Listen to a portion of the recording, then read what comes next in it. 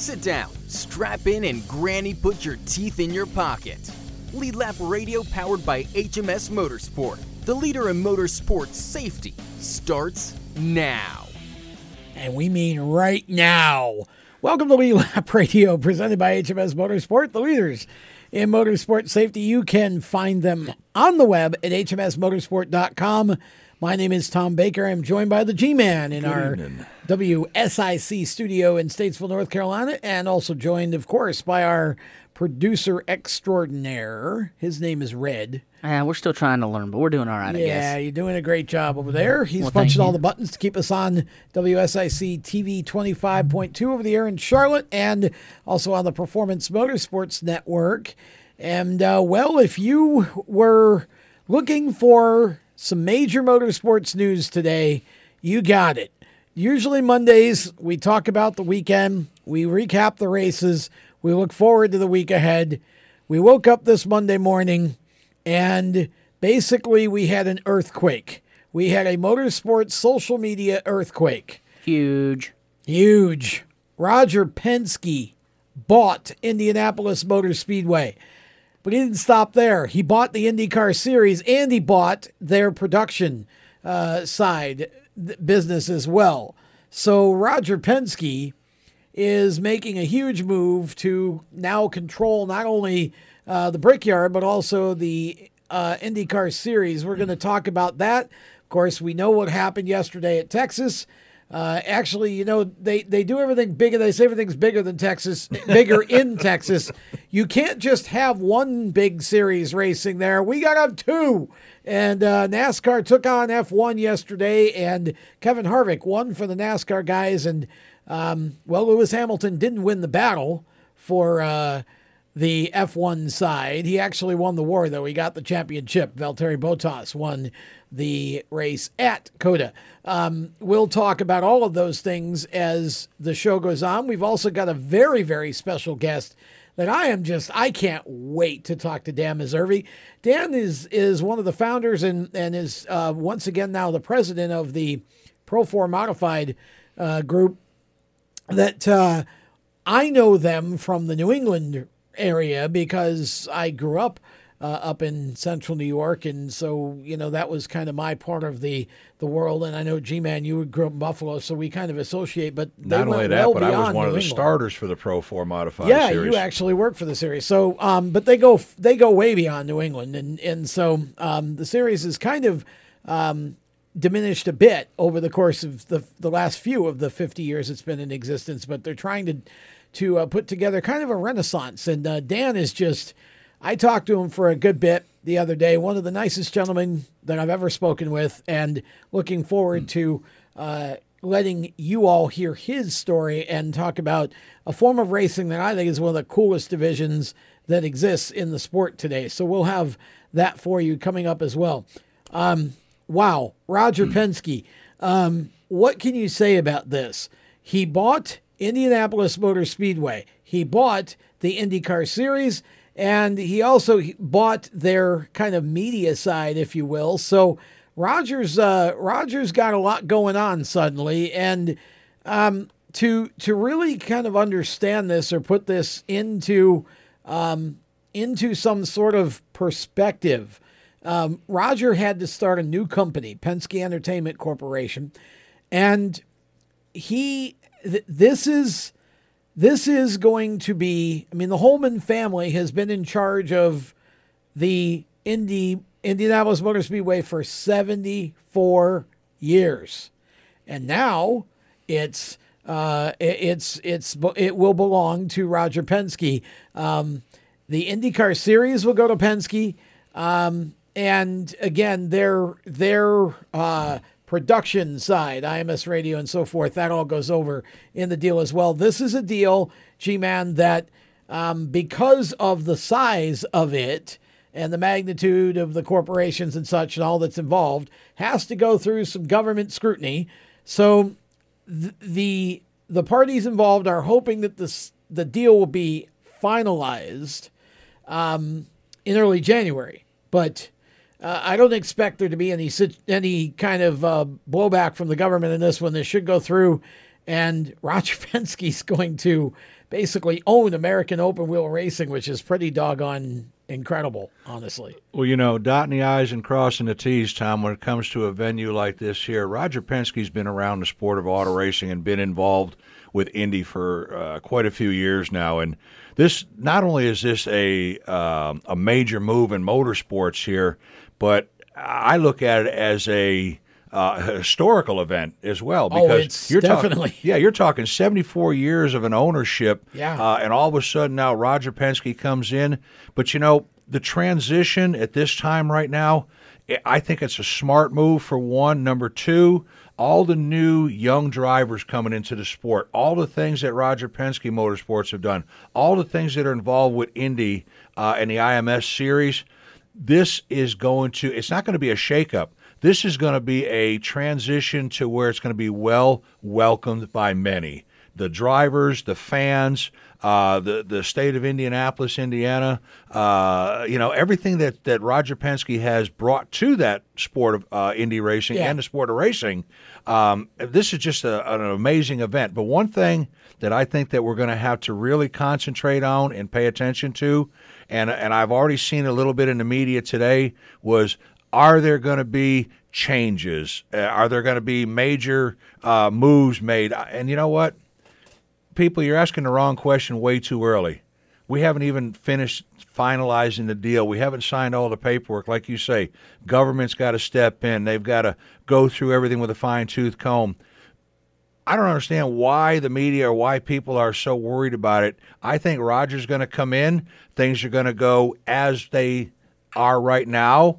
And if there are any changes that are going to take place, you're not going to be really aware of anything at this point. It's way too early to even look at that, Tom. Well, it is, but it's our job, right? So, and the fans, there were a couple of things that the fans are concerned about here. And, and I, as a fan, have the same concerns a lot of the fans do.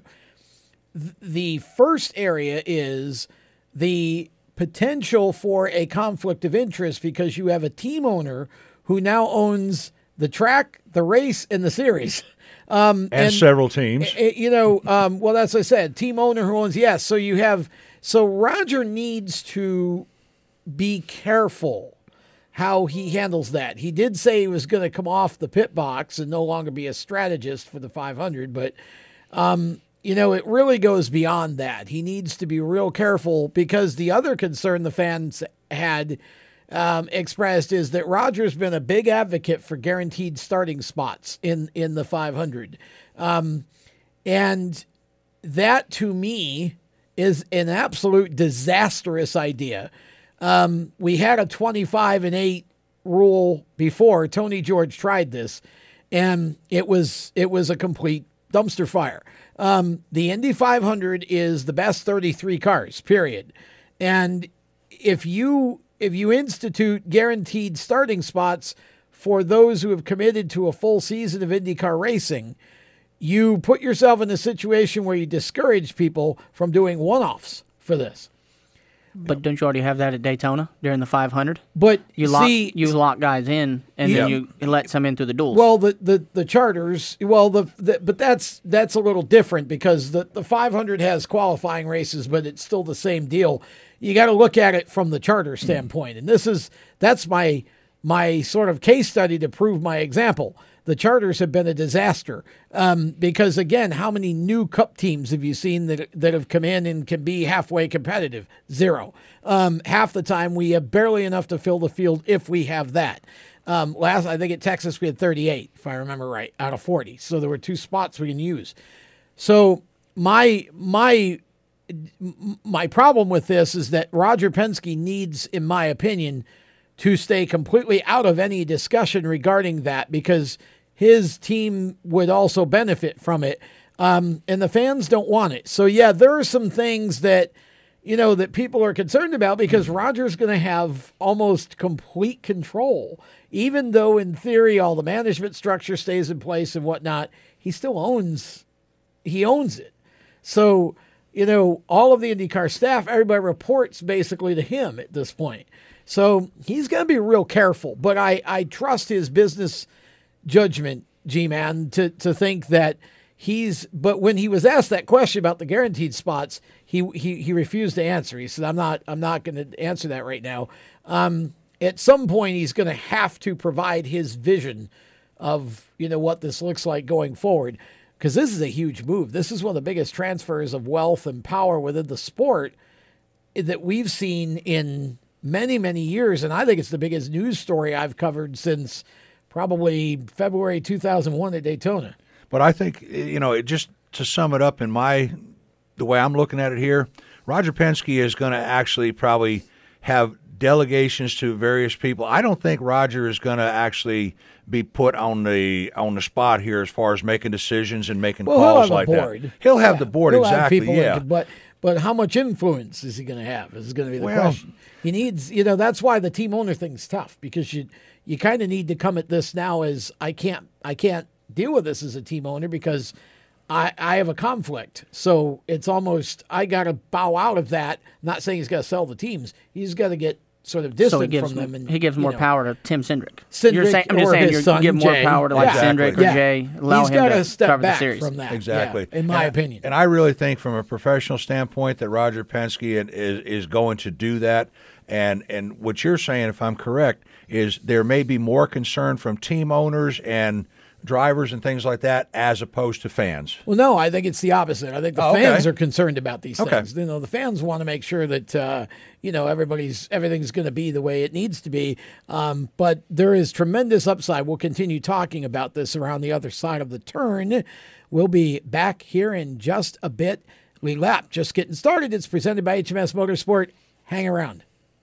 You own a performance car and you know how to drive, but you want to learn real performance driving. Well, Bunky, get that car off the street and onto the track. Summit Point Motorsports Park, the Mid-Atlantic's premier road racing facility, located just over an hour from D.C. in nearby Summit Point, West Virginia, is the place to go. And you'll find that Friday at the track is going to give you what you need. For less than a monthly car payment, you can attend this regularly scheduled one-day instructional event in your street car on one of Summit Point's 3 world-class road racing circuits. You'll receive classroom instruction, skid pad instruction in their cars, including front and rear skid control, and 4 20-minute in-your-car instructional sessions from a professional instructor. Have fun, go fast, and really learn how to drive. Call 304-725-8444 for class schedules and details. That's 304-725-8444. Friday at the track at Summit Point Motorsports Park. Green light. Hey girl, school zone. I'm getting hungry. Car changing lanes. You want to meet me for pizza? Stop sign. Intersection clear. Yeah, street. Pizza sounds good. Ball in street? Girl in street! It's hard to concentrate on 2 things at once, like texting and driving. Stop the text, stop the wrecks. How will you stop texting and driving? Tell us at stoptextstopwrecks.org. Brought to you by the National Highway Traffic Safety Administration and the Ad Council. Here's an important message from RAD and this station.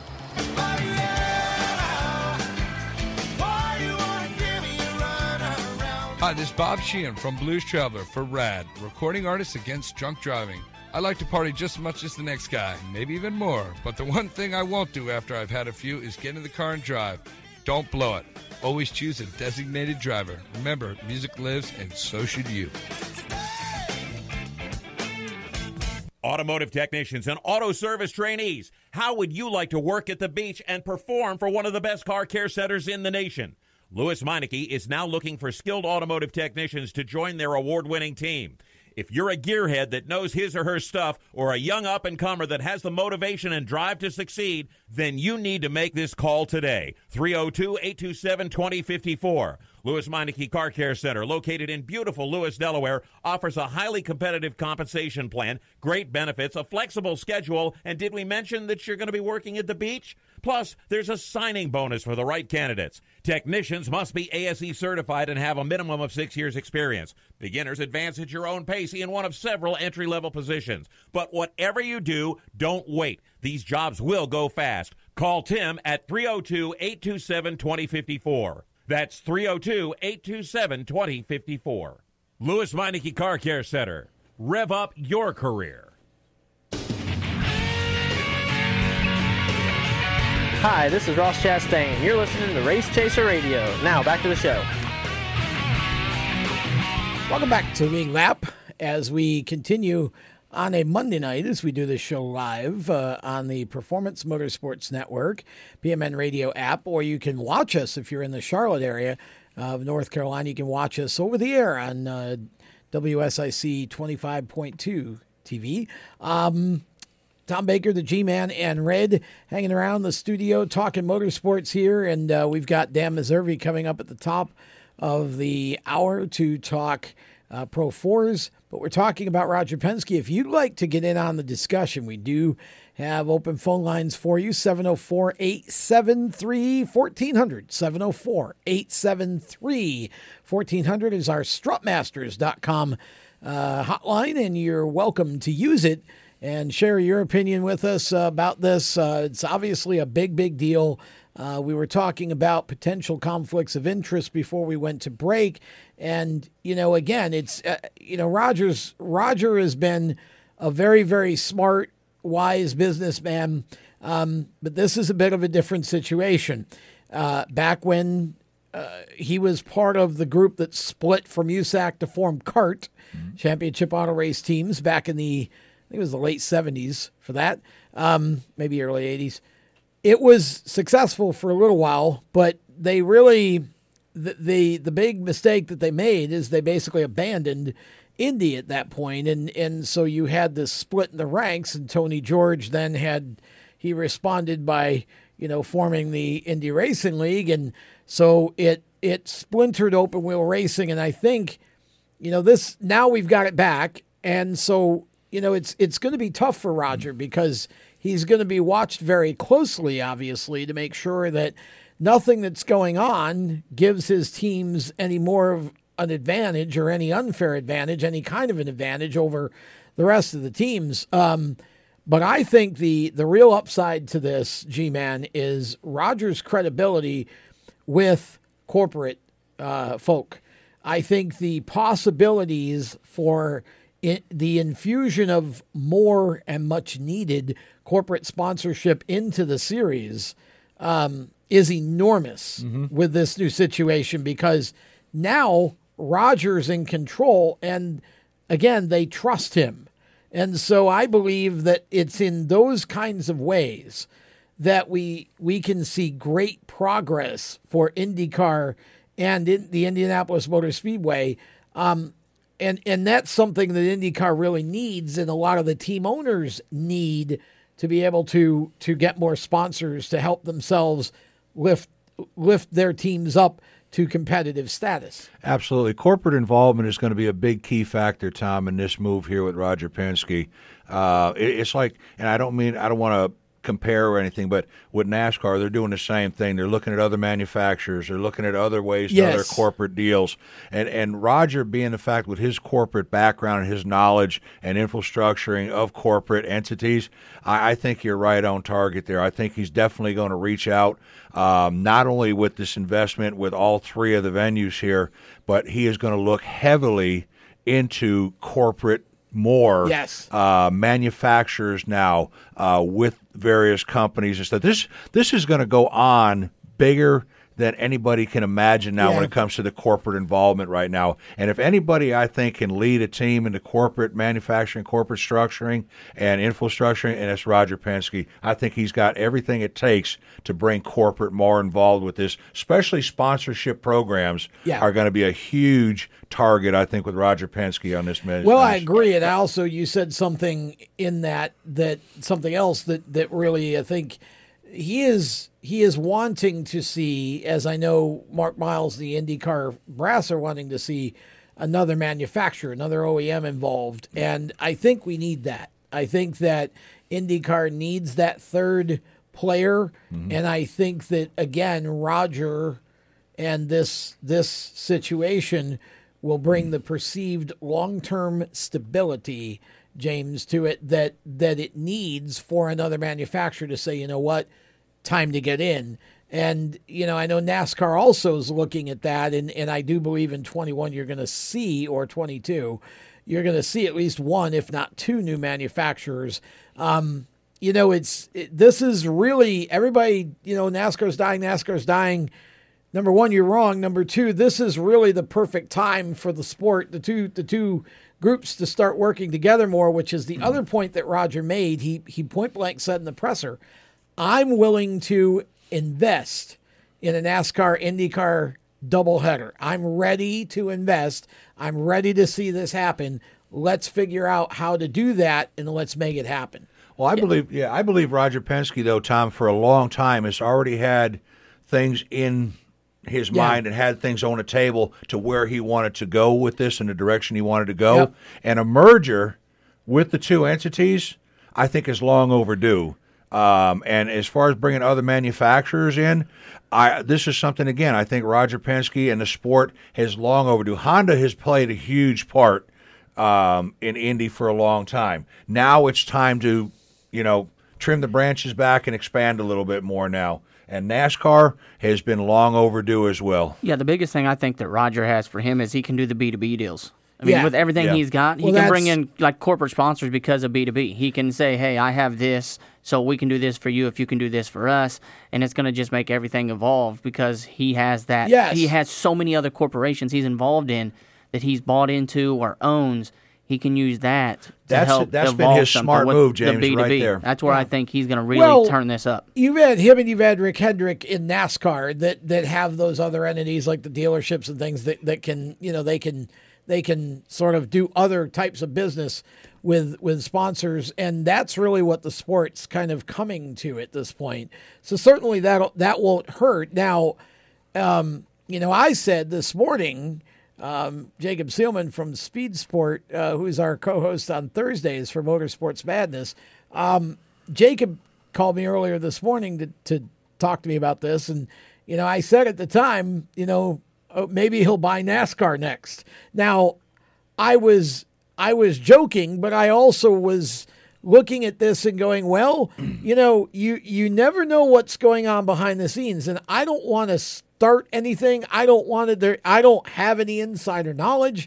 I'm simply saying that when you mention merger, what Roger's talking about is the two series, running on the same weekend. Mm-hmm. And I think the idea of the double header, triple header events, the racing festival type events, I think that's a coming thing that eventually you're going to see this. I think this opens the door for IMSA to run it, Indy, which happens to be owned by NASCAR. Oh, by the way, it opens the door for even F1 to possibly come back now, because now they can deal with Roger, and there can be things put together that they and Tony George couldn't.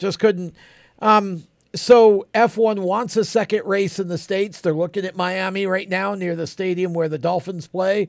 That would be a street course, but again, Indy's got the road course. I think you're going to see more stuff at Indy. I could even picture the Australian VA supercars coming over and running a show at Indy. I think everybody around the world knows Indy. It's a show palace. It's a show place.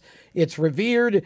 And they literally have the opportunity to bring almost anything to that facility that they desire. And with Rogers' connections and his ability to get things done now, those are the types of things that I think you could see. Well, that's why I say I don't think that this move that, as you say, took place 6 weeks ago here, this is not something that I think all of a sudden Roger just came up with these ideas. I really honestly think, my opinion is that a lot of this had been on the table at one time. I think Roger Penske, in my personal opinion, Roger Penske had these ideas, exactly what you're talking about, of bringing other activities to the track. Here's what I would do. Yeah, I mean, this is something I think, this is his mindset. I mean, you got to look, he's a brilliant man. Yeah. And he's a corporate structured individual. In his mind, everything revolves around what can we do to make it better? Right. What can we do to improve? What can we do to improve our fan base? What can we do to bring manufacturers in? When I said merge before, I didn't mean bring NASCAR and Indy together as an entity. You were talking doubleheader shows. That's why I clarified that. Yeah. I would love to go to Charlotte and see a Can-Am show on a Friday. or a Saturday and run a cup race on a Sunday. Sure. We got the Roval course set up now at Charlotte. Why not bring something in? Why not expand? That clock has got to go. Why not bring some other things in, Tom? Why not merge and because listen, look at our Jonda today. Look at our crowd out there. Look at the demographics. We're no longer dealing with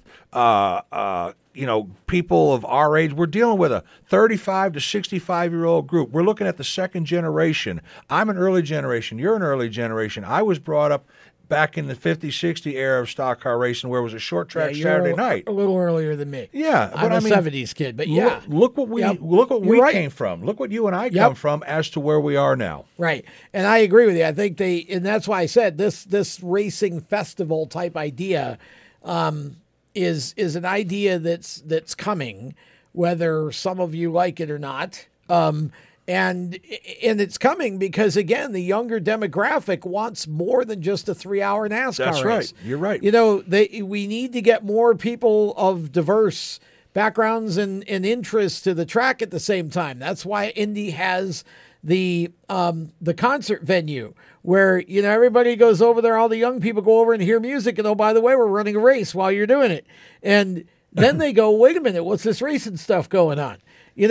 There's a reason why things like that are happening now, and I think you're going to see more of that in the future. But Indy's trying that already. They're doing that big machine vodka thing there in the infield. What I'm saying. So they're trying it. Yeah, they're trying that there. They're going to try it this year. Yep. And again, they found that there were a lot of people that were really into. They saw the cars. It was like, what in the world is this? So that's how you're creating new race fans. We're going to step aside. When we come back, we're going to set that aside just for a little while, because we do have some NASCAR stuff to talk about and some F1 as well. So we'll get to all of that when we come back on Lead Lap Radio, presented by HMS Motorsport. We are live on the Performance Motorsports Network and WSIC TV 25 in Charlotte. Do you love the sound of high-revving motors and the smell of burning rubber? Do you want to get your car sideways right at the ragged edge of control? If you've always wanted to try drifting or learn to improve your drifting skills, Summit Point Motorsports Park, the Mid-Atlantic's premier motorsports facility, has the expert instructors and the specialized track to teach you how to drift and the skills necessary to drift competitively. From skid pad to open sessions, Summit Point Motorsports Park has the safe and open environment that allows drifters of all skill levels, new to intermediate, to get sideways and smoking. With a focus on safety and the skill set necessary to drift competitively, Summit Point Motorsports Park's Drift Nirvana is just the thing for you. Call for your reservation today, 304-725-8444. Or for more information, go online, summitpoint-raceway.com, or you can email them at office@bsrinc.com. Drift Nirvana, getting you sideways the right way. HMS Motorsport is the leader in motorsport safety. HMS serves a majority of NASCAR, IndyCar, and IMSA WeatherTech teams, as well as countless SCCA and club-level racers and driving enthusiasts throughout North America. Featuring world-renowned brands like Schubert helmets, Schroep belts, Adidas suits and shoes, Olero fireproof underwear, Lifeline fire systems, and even Racecom radio kits, HMS has the right product for your type of racing and your budget. Their representatives are experts on making your track driving as safe as possible. With locations in Mooresville, North Carolina, and Danvers, Massachusetts, the staff at HMS is always ready to take the time and help you find the right product for your specific safety needs. You have family and friends who care about you, so don't settle for second when it comes to motorsport safety. Just stop in to HMS Motorsport, visit them on the website at hmsmotorsport.com, or send them a message on Facebook. Tell them the folks from Race Chaser Media sent you. What an awesome game.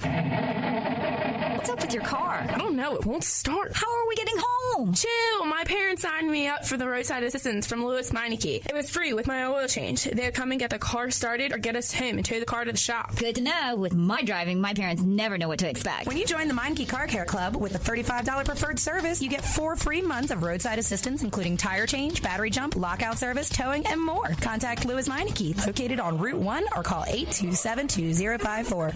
When do you think of a plumber?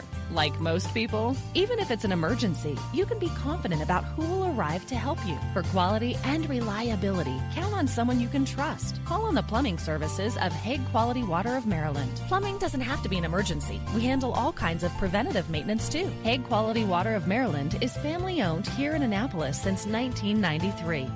For a refreshing choice, call us at 888-84-WATER or visit us online. Hey, this is Reed Wilson, and you're listening to Race Chaser Radio. Now back to the show. Welcome back to Lead Lap. Presented by HMS Motorsport, the leaders in motorsport safety. You can find them on the web at hmsmotorsport.com. Also want to acknowledge mycomputercareer.edu, training for a better life. Just go to their website, mycomputercareer.edu, and you can take a free career evaluation if you're looking to do something different with your life. You want something better than what you have, or just want to make a change, or you're looking for a first career. Well, IT might just be it for you. You don't need to be great at math or science. It's not rocket science. It's My Computer Career. Go to mycomputercareer.edu. Financial aid is available, including the GI Bill if you're eligible.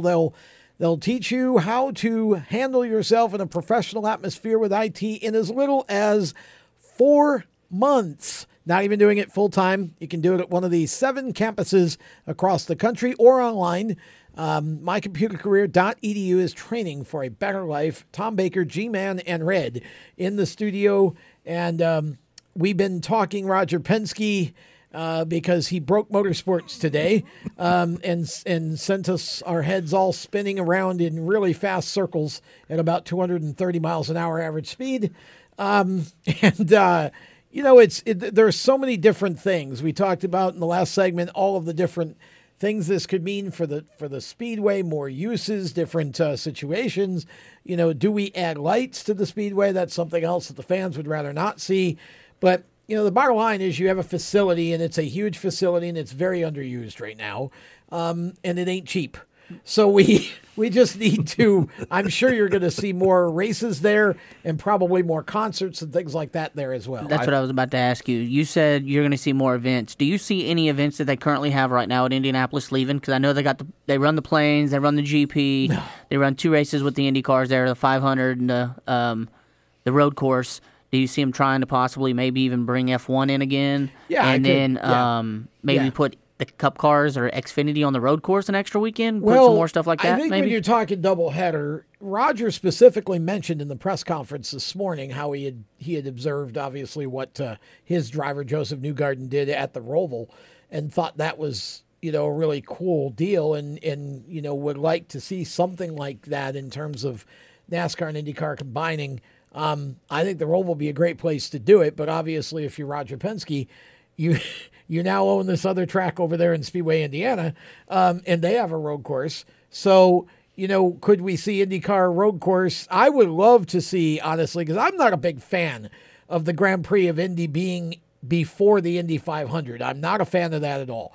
I don't think it's a great race, number one, but I also think it detracts from the month of May on the oval.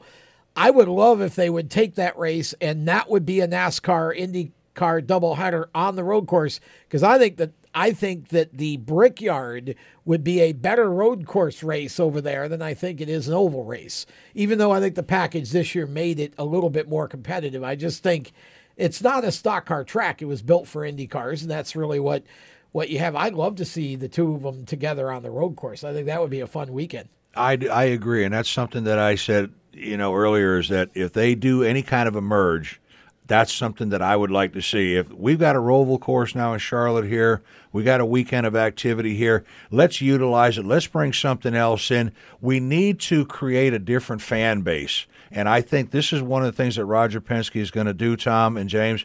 When it comes to taking actual control of the Indy deal, I think he's going to focus heavily on his fan base and do things more to generate revenue that way too.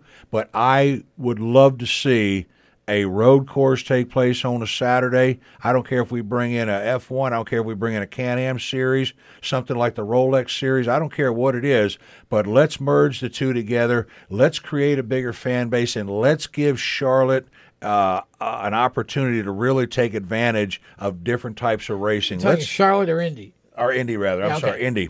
Let's give something back to the people here. And I think you're right. I don't think it's going to happen right away. But in the upcoming future, I think you will see Roger Penske open the doors and bring in another division. I really do. I got one for you here that just crossed my mind. I just thought about. What do you think? Indianapolis used to have a dirt track, 16th Street Speedway. What do you think Roger would think about maybe possibly making a local or monthly dirt show there? Because they already got the dirt track. Do you think that's something that he would consider maybe doing? It would be USAC if he did it, I bet. You think he'd bring more cars in there and run it more often? Yeah, I could see that. Yeah, for sure. Again, that's why they put it there. I don't think obviously right now all they have is the BC 39 that they run during Brickyard weekend, which again is that same kind of let's take two fan bases and put them together and make a festival atmosphere out of it. Mm-hmm. And so I could easily see more. I don't know about monthly, but certainly more bigger shows there. And again, it's such a big facility. There's so much you could do with it, and there's. If they wanted to put a short oval in their payment, they could do that too and run sprint cars or super modifieds or whatever you want to do with it. You could do all the USAC payment series, Silver Crowns, whatever. You could do those things. It has all that possibility. I think Roger, he mentioned over and over wanting to talk to the IndyCar group, the Speedway group, get everybody's, he called it top 10. In other words, your wish list, top 10 wish list of what you think needs to be done or you want to see done. I just think that there's the upside potential of this is enormous. Again, I think you keep the tradition of the Indy 500 and you try to take some of these other events like the Brickyard that have kind of lost a little bit of their luster, and you try to do something to bring that back. I just think this current iteration of stock cars. Now, what happens with the Gen 7, who knows? We're not going to know anything about that till they debut in 21 and we see what they do. But what happens with that, who knows? But the current iteration, Indy was never a stock car track. Neither is Pocono. That's why they struggle to put on great shows there. Well, it's true. And, when they first talked about bringing, the NASCAR boys over to the Indy track, everybody kind of like, do what? They're going to do what? They had that had the second opinion. And any time, but you got to look at now where we've gone in the sport of racing and how they branched out, Tom and James. Everything now, we've lost a lot of our short tracks, our hometown local tracks. We've lost Rockingham. We've lost the grassroots of racing tracks. For NASCAR. Right. And the same with Indy. Indy now has got to look at the same thing here. They've got to start making some changes. And for 74 years, we've had the same ball rolling, the same thing going, the same venues, the same things for the fans. We've had the same activities going on. Now we've got new blood in there. Now we've got something else going on. And I think Roger is definitely going to take a look at everything that revolves around that week of Indy. They're going to look at what we can do for fans. Let's bring in other race activity. Let's bring in other race divisions here. He's going to look at everything. He's not just going to focus on Indy now. He's going to focus on the entire race week at Indianapolis. We draw 300,000 fans a year to the 500. Do you think we need to tamper with that formula? Absolutely. You do? Absolutely. I don't think 300,000 is in my, like I say, I'm looking at it from a business standpoint. To me, there's always room for expansion. But that's one of the biggest sporting events there is with 300,000 people. That is a lot. They sold out the 100th year with over a 500,000 people. We put 500,000 people in the Kentucky Derby. Yeah, but horse racing for one day. We put over 500,000 at the 100th running. Wow, for the 500 too. I'm shocked at that. I don't think you need to tamper too much with the 500. I think it's too prestige. I think there are probably some other things you could do during that week that might draw you a little bit more, but I don't think that's your problem. Your problem is that the Brickyard right now is not they probably draw 30,000 to the Brickyard. Mm-hmm. The Brickyard is a disaster. You don't really have any other racing going on other than the Grand Prix. I think you need to beef up I think you need to take the ones that aren't money makers. 300,000 people at the 500. Now you you know that next year's 500, because it will be the first under Penske, you know there's going to be something unique that's going to happen. You also know that there will probably be another, say, 50,000 people that'll show up there just because, right? We got to go see what's going on. Maybe some folks that haven't gone in a while. So I think you're going to see, but I don't think that's your problem. Gosh, if you could draw 300,000 every race you got, I don't think there's any complaint about the dollar, the bottom line. No, I agree with you there. But what I'm looking at, guys, between us here and the fans listening out here, Roger's mindset and the sport of racing right now, I don't think he's looking at, okay, we got 300,000, we're good with that. I say we take the Indy and turn it into a week event. We do this in Charlotte. What we do would the you 600 do for a week. Well, yeah, but you have events at other venues. There you go. That's what I'm saying. This is what I think Roger's going to do. Well, they already do. You have the little 500. You have almost an entire week of dirt track and the pavement Freedom, events. The Brian Clausen. Yeah, I see him bringing in something else on the big track, on the Brickyard track, for that week for Indy in the future. I would never see. I could never see that. I don't. That's interesting. It's an interesting thought. I just don't see that. I don't think you need it. What I could see him doing is maybe a dirt track event, something like that. But man, I'll tell you what. I don't think it's in the best interest of IndyCar to have any other events on that track during Indy week. Now, during the month, maybe, you might do something maybe before the Grand Prix or whatever, I suppose. I don't know what you do, maybe an IMSA type event, but I definitely don't see it during the week of the 500. It'll be interesting to see where that goes. And the biggest thing is with their prestige race, you don't want to put anything out there with a different tire because that's going to make it that much slicker. Yes. We see that when you go to Texas, when the IndyCar and trucks mix, when you put those two different rubbers on the racetrack. Correct. It's your biggest race, prestige over there at Indy. You don't want to mess that up. I think you leave the Indy area alone and start thinking about the other areas the rest of the year. There'd be nothing wrong with having another IndyCar race there. And like I said, you got that Grand Prix that's okay, but it really doesn't. Move it. Just put it with the Brickyard and let's bring in an IMSA race. Let's have all three of them because you could do that weekend. It'll be interesting, though. A lot to come on this story, and we'll continue to stay on top of it and discuss it when we come back. NASCAR at Texas, right around the turn. Hang in there. Everywhere you go, you hear it, and you see it. It's coming at you through your phone, your tablet, and your computer. It's broadcast from your favorite radio station, TV networks, and cable companies. It's in the stadiums, the arenas, the ballparks. It screams for your attention at the mall. It's interactive on Main Street. It's even coming at you from the gas pump at the nearby convenience store. What is it? It's digital content. It's digital content. It's digital content. Somebody has to create it. Somebody has to manage it. So whether your dream is to write it, design it, create it, call it, produce it, voice it, host it, light it, shoot it, switch it, record it, color correct it, edit it, code it, repurpose it, tweet it, blog it, post it, compress it, upload it, replay it, or make sure it gets to where it's got to go when it's got to get there in the format it's got to be in, you need to attend Carolina School of Broadcasting. The skills you will learn, the experience you will get, and the connections you will make at Carolina School of Broadcasting will open the doors to the career you want in digital content creation and digital content management. Call or come by today. Click csbradiotv.edu.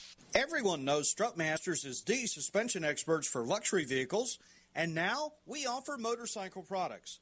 Introducing Easy Rider Complete Motorcycle Air Suspension, brought to you by Strutmasters.com.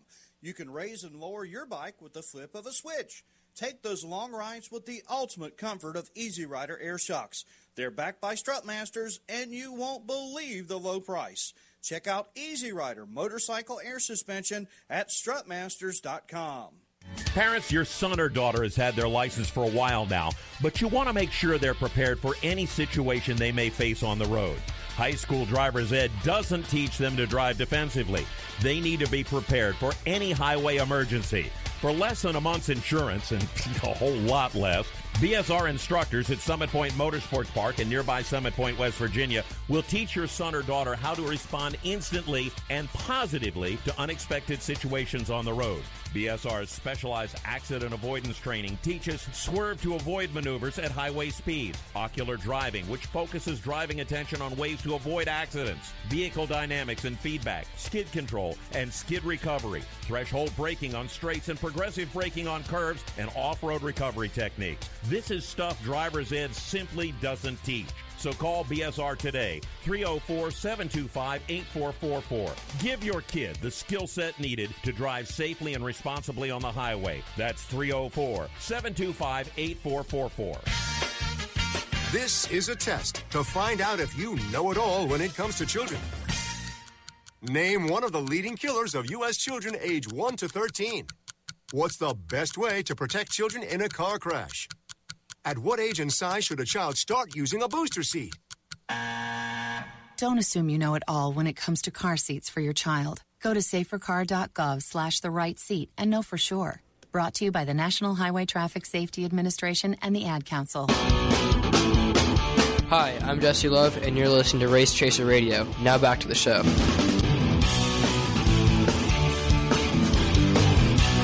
Jesse Love, one of the Toyota drivers, taking part in a huge deal, also in Texas for with Toyota, and that was a really interesting time out at Toyota's facility there. So, welcome back to Lead Lap. Tom Baker, G-Man, and Red hanging around the WSIC studios in Statesville, North Carolina. We've been talking Roger Penske buying the whole, basically he owns American Oval wheel at this point. But to clarify, I'm obviously being a little bit, he does not own Indy Lights. He does not own any of the other under series. He just owns, he's bought Indianapolis Motor Speedway and the IndyCar series. So we'll have plenty more in the weeks and months to come on that situation.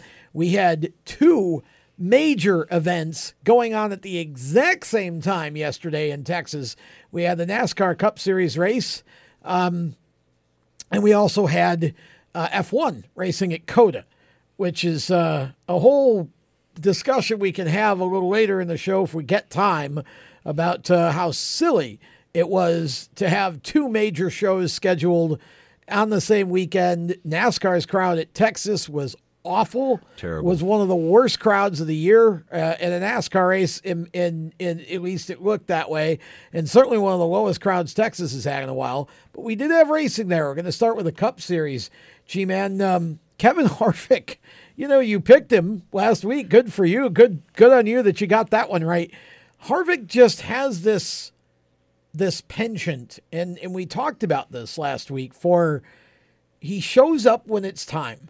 And, you know, this is not the first time that he's kind of disappeared for half the summer. And then all of a sudden, you know, when it comes down to it, he's knocking one off to get himself into the championship race at Homestead as one of the Final Four. Kevin did that yesterday. It was a pretty strong performance. I wouldn't call it completely dominant because there were other cars that certainly had their, but when you look at the top three, and this is key for me, Harvick, Almirola, and Suarez. Stewart Haas, and Stewart Haas took the top three. So, you know, if you were a Ford driver for Stewart Haas Racing, you had a pretty good day yesterday. Clint Boyer finished 11th, so it doesn't look as good for him, but even he was running very well for most of the race. You know, yesterday, though, Tom, to start from the beginning with not a whole lot of detail, it was a tough day for a lot of competitors yesterday. Yeah, first off, the track conditions yesterday when they first started, you really don't have a lot of grooves at Texas Motor Speedway. No. But when they started off yesterday, you had about a 1 1/4 groove, 1 1/4 line racetrack. A lot of early wrecks, 6 caution flags in the first segment. Chase Elliott, the first misfortune of the race there, got up a little bit out of the groove there. The back end got away from him. The 22 car, you know, Keselowski, bad wreck. Several of the top competitors, Denny Hamlin, same thing. Car got a little loose on him there. Yep. Put him back. But Kevin Harvick, no, you're right. No one dominated yesterday. The 3 cars, the 10 car Amarillo and Harvick. They were tough. The 4 car had the pit penalty there with the tire over the wall. Yeah. Misfortune call right there. Still one. Yeah, come back and just, you know, Kevin drove a smart race yesterday. He really did. Spot on. A lot of strategy pit stops yesterday. Yeah. Fuel only on some stops. Yep. 2-tire outside tires. And in my opinion, strategy yesterday, Tom, was the key to Texas Motor Speedway and the AAA 500 yesterday. Well, it was, but if you look at this, I mean, Kevin Harvick led 119 laps. Eric Almirola led 62, so there's 181 laps between the two of them. Teammate Daniel Suarez added 25 to that, so now you're basically over 200 laps of the race that they've led. No, by the way, Clint Boyer led 36. Yeah. So it was not necessarily a Kevin Harvick domination, though he did obviously lead the most laps, but it was a Stuart Haas team butt whooping basically. And here's the key: Daniel Suarez, I think, is the takeaway from this.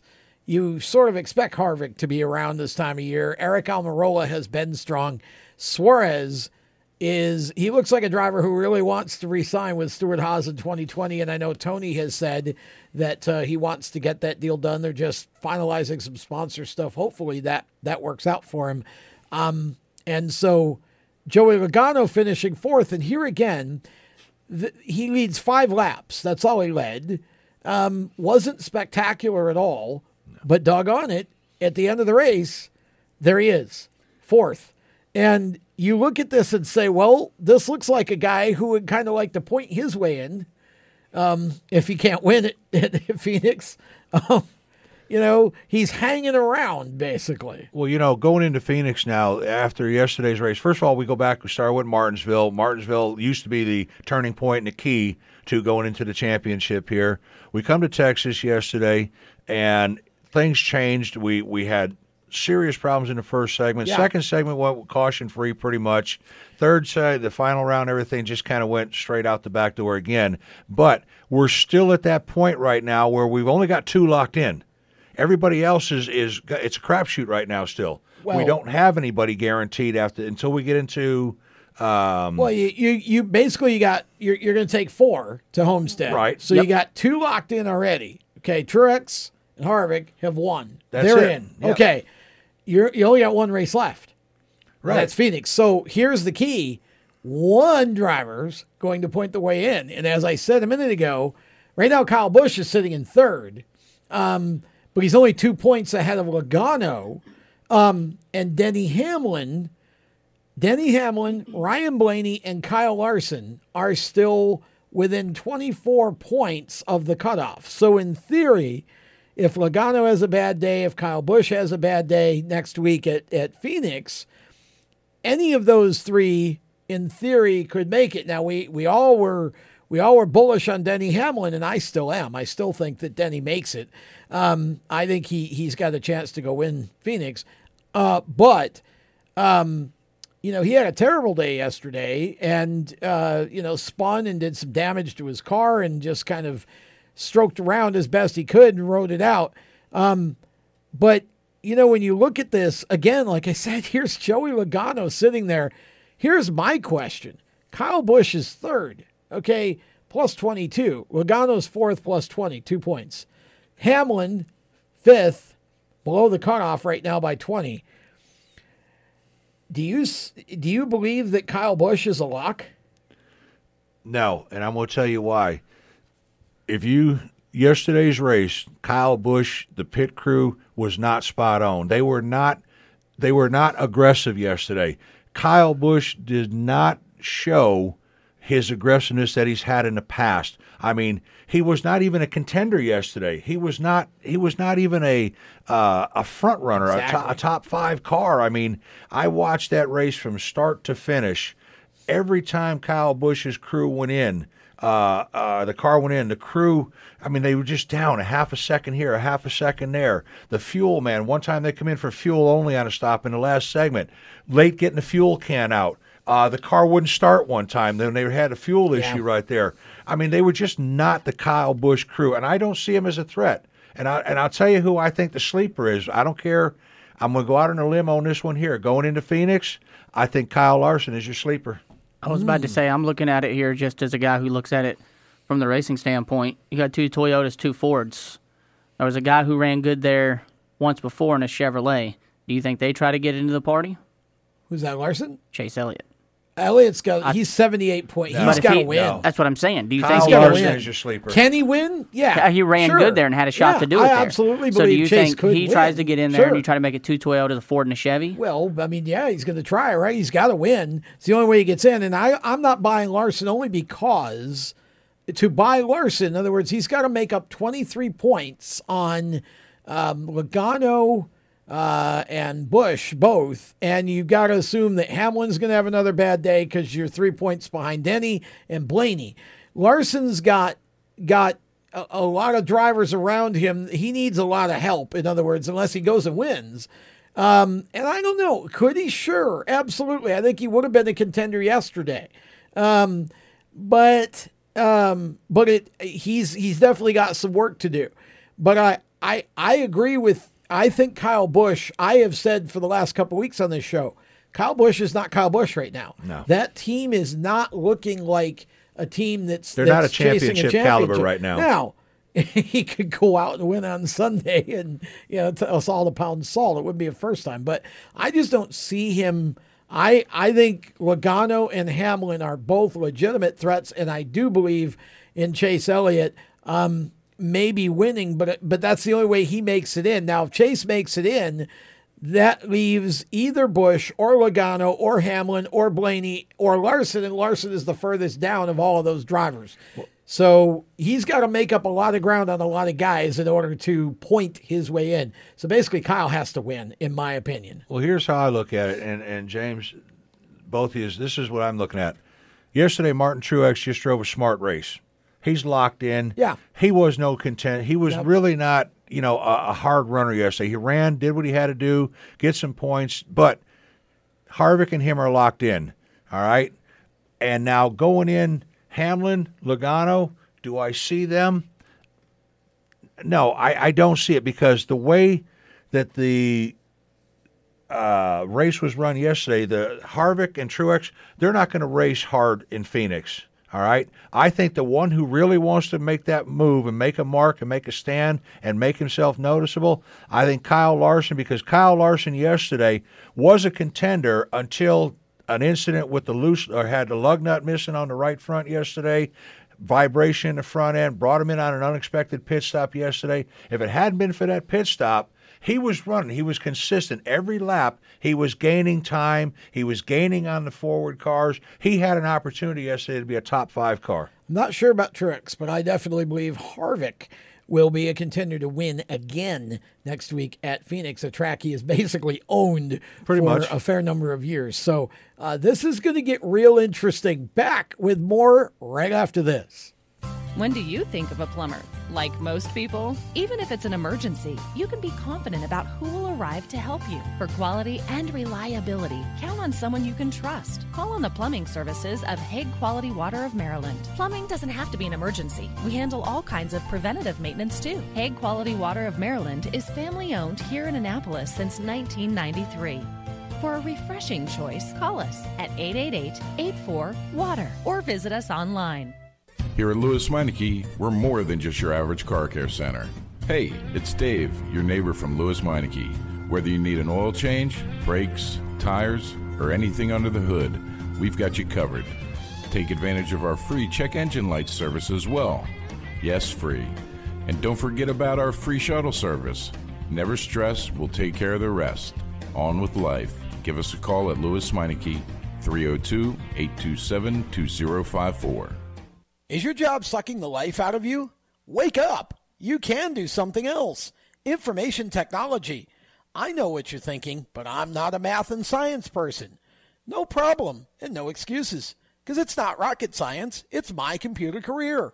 Go to mycomputercareer.edu and take the free career evaluation today.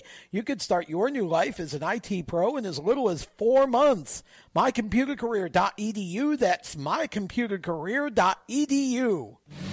Do you love the sound of high-revving motors and the smell of burning rubber? Do you want to get your car sideways right at the ragged edge of control? If you've always wanted to try drifting or learn to improve your drifting skills, Summit Point Motorsports Park, the Mid-Atlantic's premier motorsports facility, has the expert instructors and the specialized track to teach you how to drift. and the skills necessary to drift competitively. From skid pad to open sessions, Summit Point Motorsports Park has the safe and open environment that allows drifters of all skill levels, new to intermediate, to get sideways and smoking. With a focus on safety and the skill set necessary to drift competitively, Summit Point Motorsports Park's Drift Nirvana is just the thing for you. Call for your reservation today, 304-725-8444. Or for more information, go online, summitpoint-raceway.com, or you can email them at office@bsrinc.com.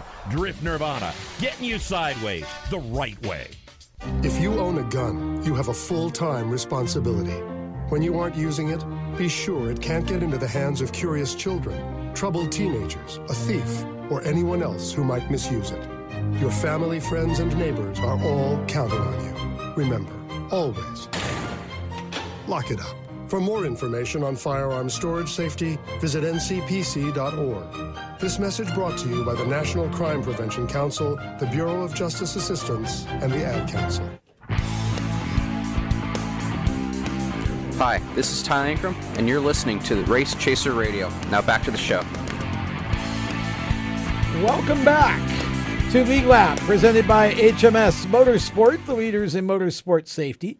As we begin hour 2, looking forward to hopefully hearing from Dan Meservey here, and we're going to talk some Pro 4s in this hour, but we're also going to continue our discussion about NASCAR at Texas, and we know that the Cup Series is going to be close. Obviously, it's going to be a lot of fun to see how this shakes out, but of course, the Xfinity Series also and the trucks are going to be competing at Phoenix, so it's going to be really interesting. We'll look at Xfinity here for a moment or two.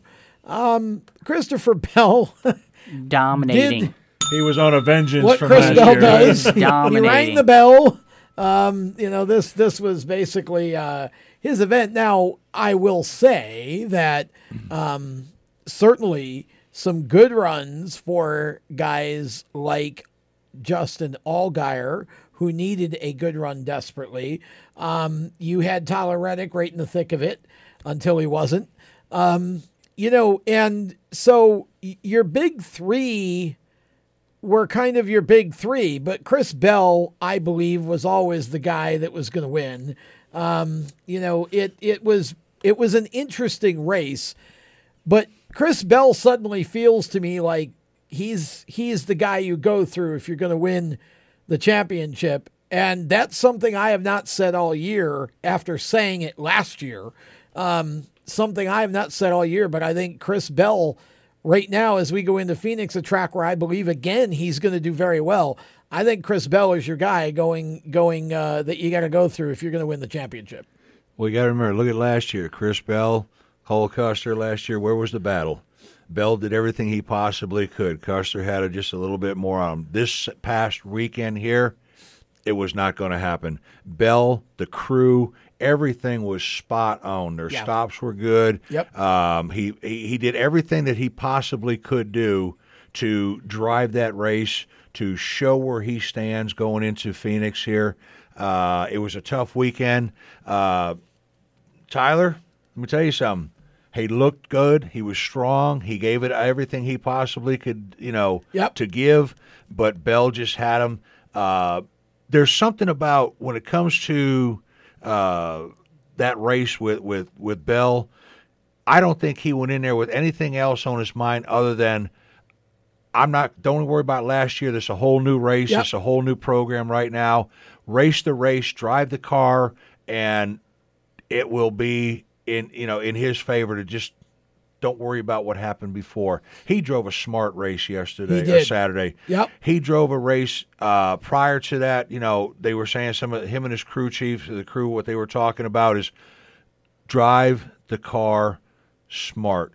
Pace yourself, pace the track, pace the time, know your line, hold your line. And let me tell you something. They weren't afraid to beat on his backside. Yeah, they weren't afraid to get up on there and let him know that they were knocking on the back door. But he was smart. A great race. Yeah. I give Christopher all the kudos from the weekend here.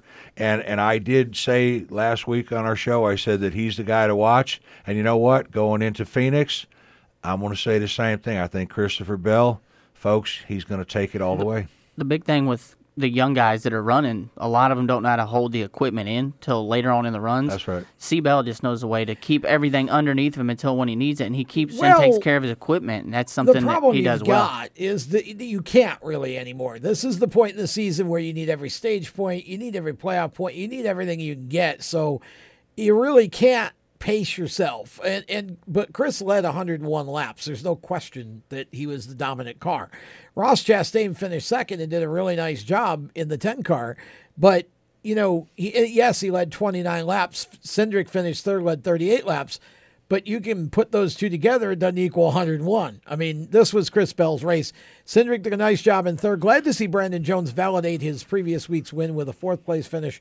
And John Hunter Nemechek finished in fifth, and I'm going to give him a checkered flag as well for Sunday. That boy finished, I think, 21st on Sunday, substituting for Matt Tifft.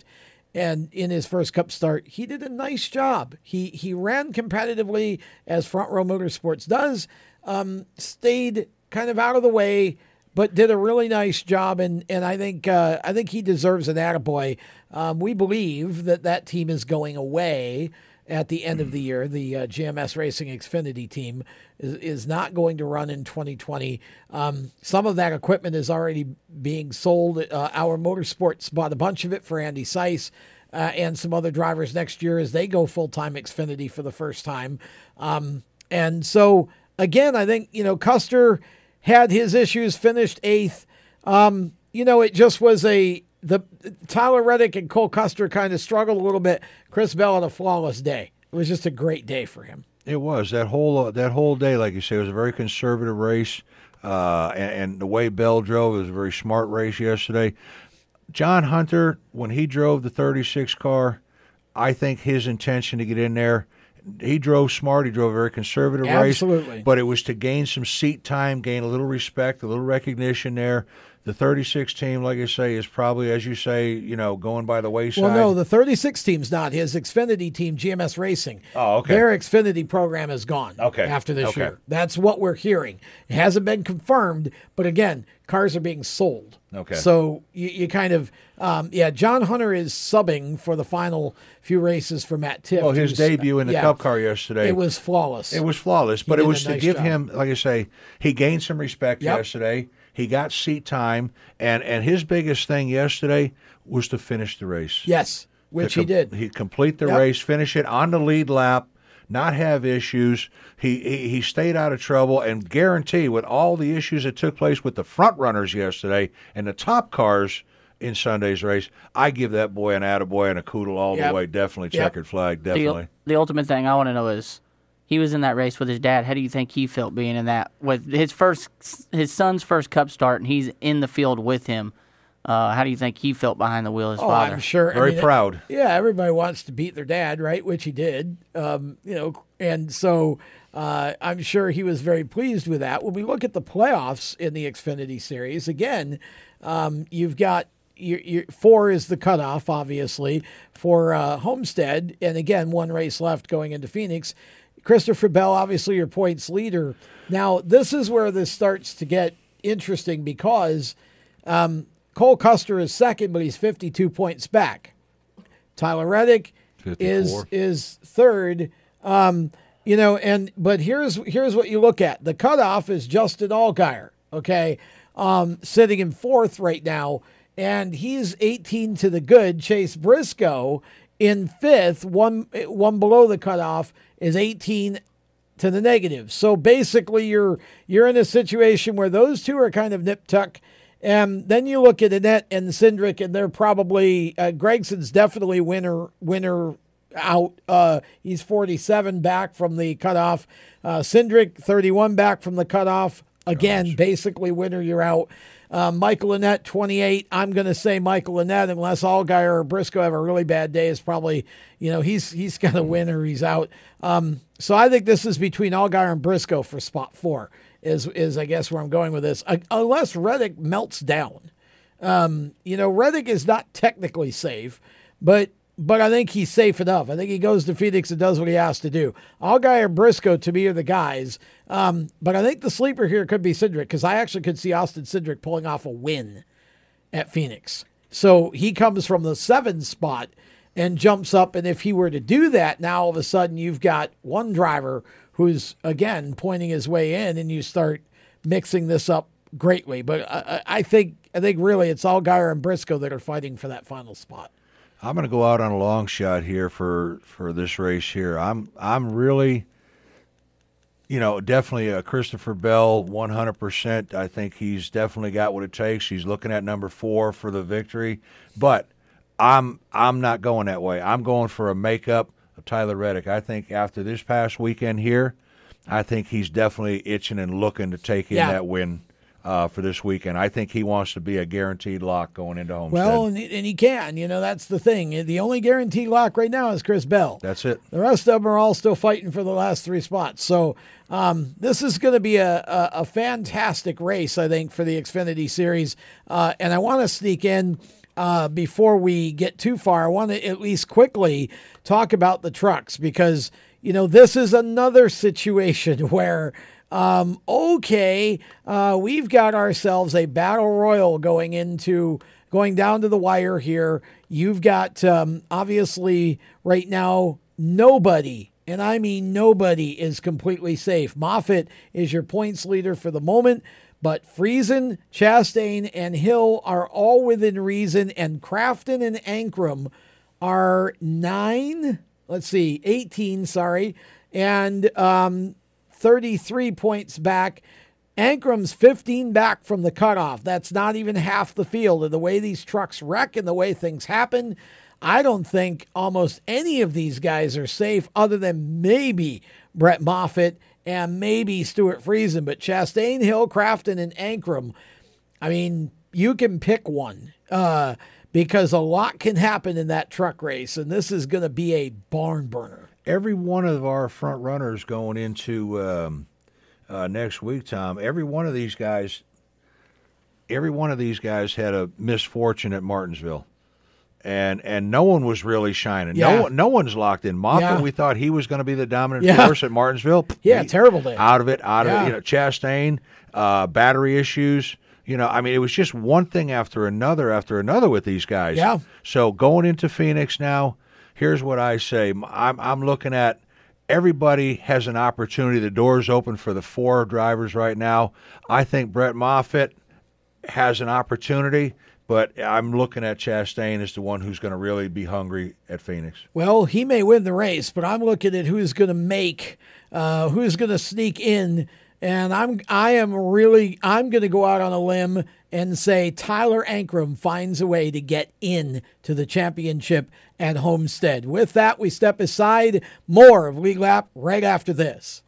You own a performance car and you know how to drive, but you want to learn real performance driving. Well, Bunky, get that car off the street and onto the track. Summit Point Motorsports Park, the Mid-Atlantic's premier road racing facility, located just over an hour from D.C. in nearby Summit Point, West Virginia, is the place to go. And you'll find that Friday at the Track is going to give you what you need. For less than a monthly car payment, you can attend this regularly scheduled one-day instructional event in your street car on one of Summit Point's 3 world-class road racing circuits. You'll receive classroom instruction, skid pad instruction in their cars, including front and rear skid control, and 4 20-minute in-your-car instructional sessions from a professional instructor. Have fun, go fast, and really learn how to drive. Call 304-725-8444 for class schedules and details. That's 304-725-8444. Friday at the Track at Summit Point Motorsports Park.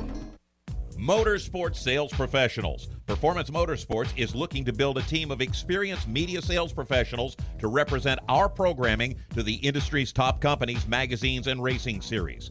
If you have motorsports sales or marketing experience, know how to work with agencies, understand social media, and are incredibly creative when it comes to working with clients and promotions, then we want to hear from you. Top performers are richly rewarded. Your imagination is the only limit here. Call 717-749-0444. That's 717-749-0444, or email us at scorpionradiogroup@gmail.com. You want to ask for Sue. Is your job sucking the life out of you? Wake up. You can do something else. Information technology. I know what you're thinking, but I'm not a math and science person. No problem, and no excuses, because it's not rocket science. It's My Computer Career. Go to mycomputercareer.edu and take the free career evaluation today. You can start your new life as an IT pro in as little as 4 months. mycomputercareer.edu. That's mycomputercareer.edu.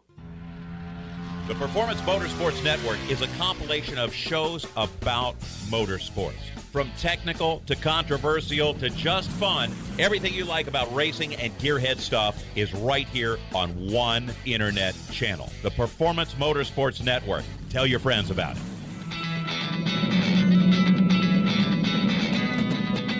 Hi, I'm Reed Sorensen. Racing has been a part of me and my family for as long as I can remember. I had to make tough choices early on to get to the top. It took hard work and dedication, but it's those tough choices that help me prepare for challenges I would face as a cup driver. Make the right choices today and be ready for the challenges tomorrow. This message is brought to you by the U.S. Air Force.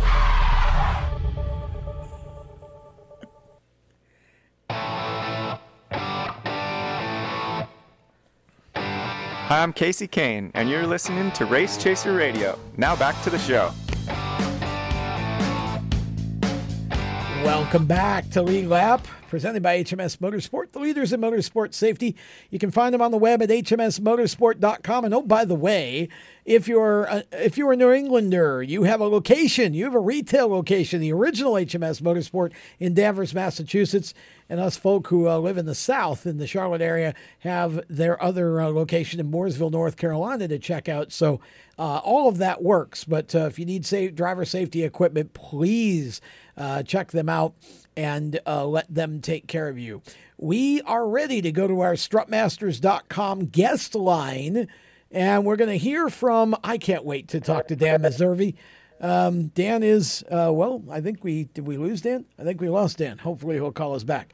Yeah, I think we lost him there. Yeah, we're trying to get Dan Meservey on the line to talk some Pro 4 racing, and that should be a lot of fun. And I think we may have him back again here. Let's try it. Dan Meservey, you are with us on Lead Lap. Welcome. How you doing, Tom? Nice hearing your voice. Yes, definitely nice to hear yours as well, and we look forward to spending some time with you talking Pro 4s. I'm here with the G-Man. Dan, how are you, buddy? Good to hear you out there, man. I'm doing good. How you doing? All right? Yes, sir. I am doing great, brother. It's just really good. Tom and I have been very excited about this show here tonight because it brings back a lot of New England memories for me and Tom being a Northerner too, and the days back with Riverside, and it's just great to have you on board, brother. Well, I'll tell you, those days at Riverside were great, and I remember when Doug came down and spent a couple of weeks with you after Riverside Park, when he was talking about doing some stuff there with, I think with either Cup or with one of those Bush teams, I think. And he said he had a great time spending some time with you down there. Yeah, we had him come down to Mooresville, North Carolina, when I was working on the Bush team down there, and we had him come down and wanted to do some testing with us over at Richmond down there with Key Motorsports, and it was just good to see. I mean, Dan, we could sit here and reminisce and go back over the years, and I know Tom and I we talk about this at 50 years. Let's get into the reality of this thing here, Dan. 50 years celebration with the Pro 4 Modifieds. You guys were born in 1978 up at Seekonk. Kind of bring us in, tell the race fans here a little bit about the Pro 4 Modifieds and how the series got started and the generations of them. I'll take you back to when it really started in '69. Wow. And it started on the beach on Cape Cod. Oh, wow. And a bunch of us guys had dune buggies. And we were on the beach. And at the time, the National Seashore was starting to enforce rules about beach grass and nourishment, and we decided to take races off the beach, and we went to a gentleman's sand pit in near the airport in Chatham, and he let us use his sand pit for the year, and we attracted so many people in that sand pit that we actually found a bigger place about a mile away, and that's how it all started. We started with the Chatham Dune Buggy Association. We used to get thousands of people coming and watching us do sand drags and circle track and hill climbs. Wow! And we built a little 5th-mile oval, and my God, we had so many people and so much fun, and it was all Volkswagens, and it grew from there. The guy started wanting to travel a little bit, and I wanted to travel. We started going to some tracks off the Cape, and it was almost like the Pied Piper. We'd travel 3 or 4 of us, and then 10 of us, and that's how it all grew. And then in '72, when Norwood closed, we formed with all the guys that used to race Volkswagens at Norwood, and we formed what you would remember, the NEMMA, New England Mini Modified Association. Yes, sir. Yes, sir. And that's when we went to Riverside Park back in the in the 70s and 80s. We went all over New England. You'd remember that. Yeah. Yep. And that's how it all started back in '69. Wow. Dan, I'm curious here. I don't mean to take the mic away from Tom, but I'm curious on something here. When did it actually, would you say it actually organized into the actual, when it got the name of the Pro 4 Modified Series? Was it actually after the NEMM series, or was it during that time? Yeah, well, you remember Roger Holdeman? Yes, sir. From Winchester Speedway? Yep. Well, in the late, I used to go to all the workshops down in Daytona, and at the time, I think I knew more promoters than they knew, because I used to always try to sell my races and my club to different places all over the Northeast and other places. And Roger liked the division and took us on out there. He had his own open-wheel modified 4-cylinder division. But when we were out there, my wife and I used to go out there and spend the weekend with him and Linda a lot. And he said, you got to get rid of that word mini. He said, it's like, you got to get rid of that. So, and I remember coming home from Winchester with my 2 sons. It was 1985, and Doug and Danny were with me. We were coming. I can actually remember, Greg. We were on 22 in Pennsylvania, right near Easton, and we came up with Pro 4, and the Pro 4 stood for the Professional and then Federation of United Races was the 4. Okay. And that's where we formed this National Professional Federation of United Races. And we came up with that name, and then we started to throw that name around, and everybody bought into it. And we formed a group that was actually a national group. Wow. That's amazing. That is amazing. And it was all thankful to Roger. Well, and, Roger was a smart man, and Linda was a smart woman. Linda was, of course, for those who don't know Linda, before she married Roger, was the PR, head of PR or whatever for Oswego Speedway, where I grew up. And so Linda was a very, very smart lady when it came to all of that. And so the two of them together, really, their knowledge and their skill sets complemented each other. And that's amazing. And I think she was right. There are certain words that just have certain connotations, and mini kind of implies a different type of race car, less professional than what you ended up with the Pro 4 moniker. And I think that, it's amazing what you can do with a name. Well, actually, we were the very first ones to come up with that name, Pro 4. I actually should have trademarked it, because over the years, all kinds of divisions have come up with that name. Yeah, even in the off-road, stuff, in stadium racing, they call them Pro 4s. Maybe nothing to do with what we did, but I should have actually trademarked the name. Yeah, I agree, because I was doing some research for this show, and I saw that there were other Pro 4 divisions that aren't the same as what you guys are doing. Right. Yeah. Dan, we're going to go pretty soon. We're going to go to a commercial break here, but real quick, a question here. In that Pro 4 Series modified division, when it first got sanctioned or organized, you must have had some input in that because you've been a member of this right from the beginning here. When we come back from our break here, I want to kind of touch base on we got time. Go ahead and ask him. We got about 3.5 minutes left. How did it actually become sanctioned, Dan? How did that take place? Well, it started off with there was some groups from Pennsylvania and from New York. You remember the guys that actually ran Islip, yes. Joey Santiago, yeah, and Bob Hackle from New York. And a group of us actually started a group back in the 70s when we used to race at Pocono. And that's how we all earmarked each other. So we all had that communication with the guys from Canada, Randy Slack from Canada, and some guys from Florida. Actually, the guys from Florida were very involved at that time, too. And so we communicated. And so when we went with that Pro 4, everybody bought into it that we all communicated with. Well, as far as the sanctioning and rules, and I know you told me a little ways back that you were on the phone for 10 hours restructuring rules and program like that. So obviously that the division had been around other groups in other areas. You said Canada and throughout the upstate New York area and all around. So there was actually a series of Pro 4 drivers or groups that had already been formed, and then you sanctioned together. Okay. Yeah, even Bob Copley. You know that name, absolutely. Bob Copley out of California? You know, Bob is a very good friend of mine, and they call theirs the Northwest Pro 4 Alliance. Yep. And we tried to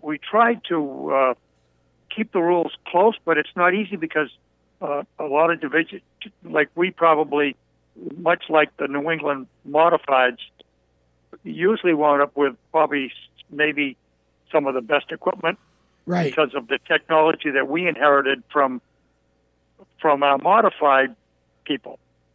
So when we'd go places, usually the New England cars were usually the most competitive, although every place had very good cars and very good drivers, and they all had superstars. So it was. There's a lot of people in this country that race four-cylinder race cars, and at the time we were like the mini stock divisions of today, I guess. There's an awful lot of four-cylinder race car drivers, and Bob Copley and I today still talk about trying to come up with doing it again and really come up with a really solid four-cylinder national division. Well, I'll be honest. I think if you did that, I think this is the time to do it. I think if you did it, you did it well. I think it would work because, again, we're all after it's simple economics, and if you can keep it affordable and keep the rules equal, where it, the cost of entry in terms of buying a car or being able to be competitive, I think that's what that would be the key. So we've got about 20 seconds left. So we're going to step aside. When we come back, we're going to have more with Dan Meservey as we continue here on League Lap, presented by HMS Motorsport, the leaders in motorsport safety. As I always say, you can find them on the web at hmsmotorsport.com. Go there right now while we're on break. Go there. Parents, your son or daughter has had their license for a while now, but you want to make sure they're prepared for any situation they may face on the road. High school driver's ed doesn't teach them to drive defensively. They need to be prepared for any highway emergency. For less than a month's insurance, and a whole lot less, BSR instructors at Summit Point Motorsports Park in nearby Summit Point, West Virginia, will teach your son or daughter how to respond instantly and positively to unexpected situations on the road. BSR's specialized accident avoidance training teaches swerve to avoid maneuvers at highway speeds, ocular driving, which focuses driving attention on ways to avoid accidents, vehicle dynamics and feedback, skid control and skid recovery, threshold braking on straights and progressive braking on curves, and off-road recovery techniques. This is stuff driver's ed simply doesn't teach. So call BSR today, 304-725-8444. Give your kid the skill set needed to drive safely and responsibly on the highway. That's 304-725-8444. You hear that? That's the sound of America's only sports car. That's right, it's a Corvette. But not just any Corvette.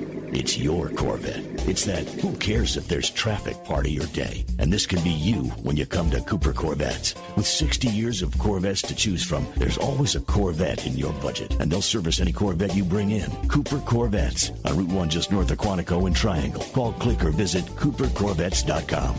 HMS Motorsport is the leader in motorsport safety. HMS serves a majority of NASCAR, IndyCar, and IMSA WeatherTech teams, as well as countless SCCA and club-level racers and driving enthusiasts throughout North America. Featuring world-renowned brands like Schubert helmets, Schroep belts, Adidas suits and shoes, Olero fireproof underwear, Lifeline fire systems, and even Racecom radio kits, HMS has the right product for your type of racing and your budget. Their representatives are experts on making your track driving as safe as possible.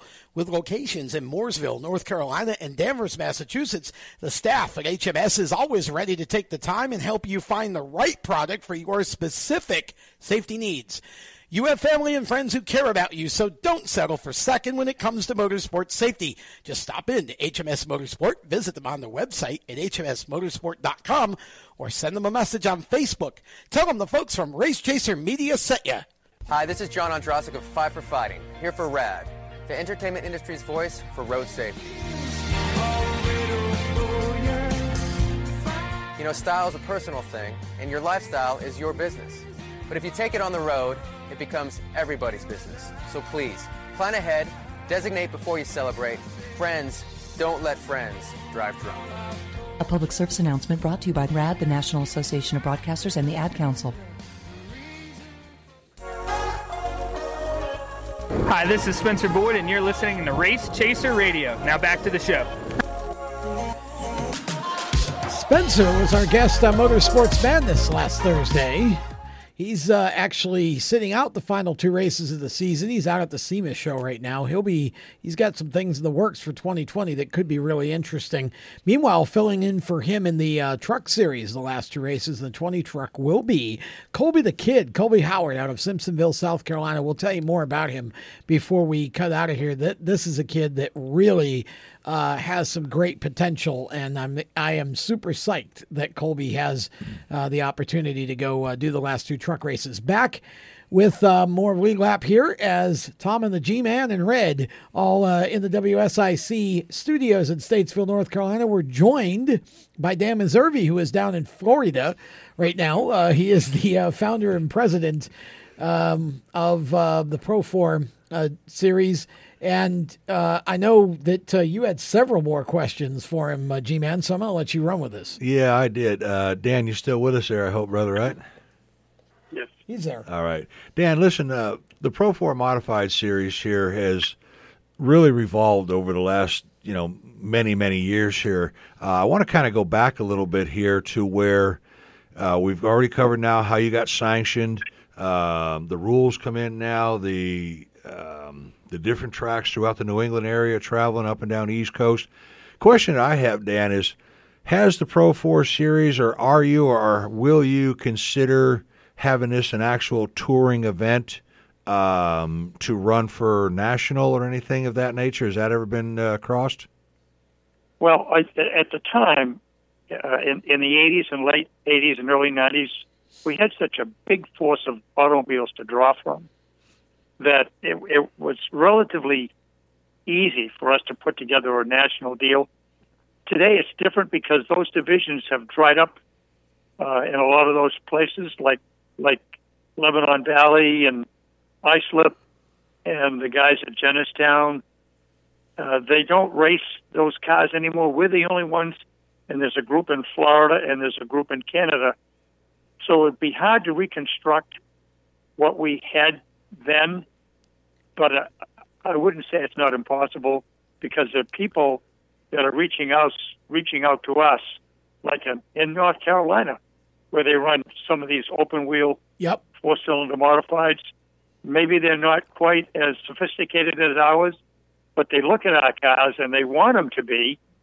It's just a matter of getting that information out. We have a Facebook classified site that my grandsons run, and they're in touch. My grandson's in touch with people in Oklahoma, Wyoming, that run these kinds of cars, but maybe not quite as sophisticated as ours. But there's a possibility something could happen like that. Well, Dan, have you ever, with the committee, and now that you're back up on the in charge of the deal here, have you ever considered, just coming down to the southern areas here and campaigning to where talking with these guys, setting up some kind of a national meeting or some kind of a get-together to where you can talk with these people that are interested? There's got to be a way to promote and market the Pro 4s, especially down here in the South.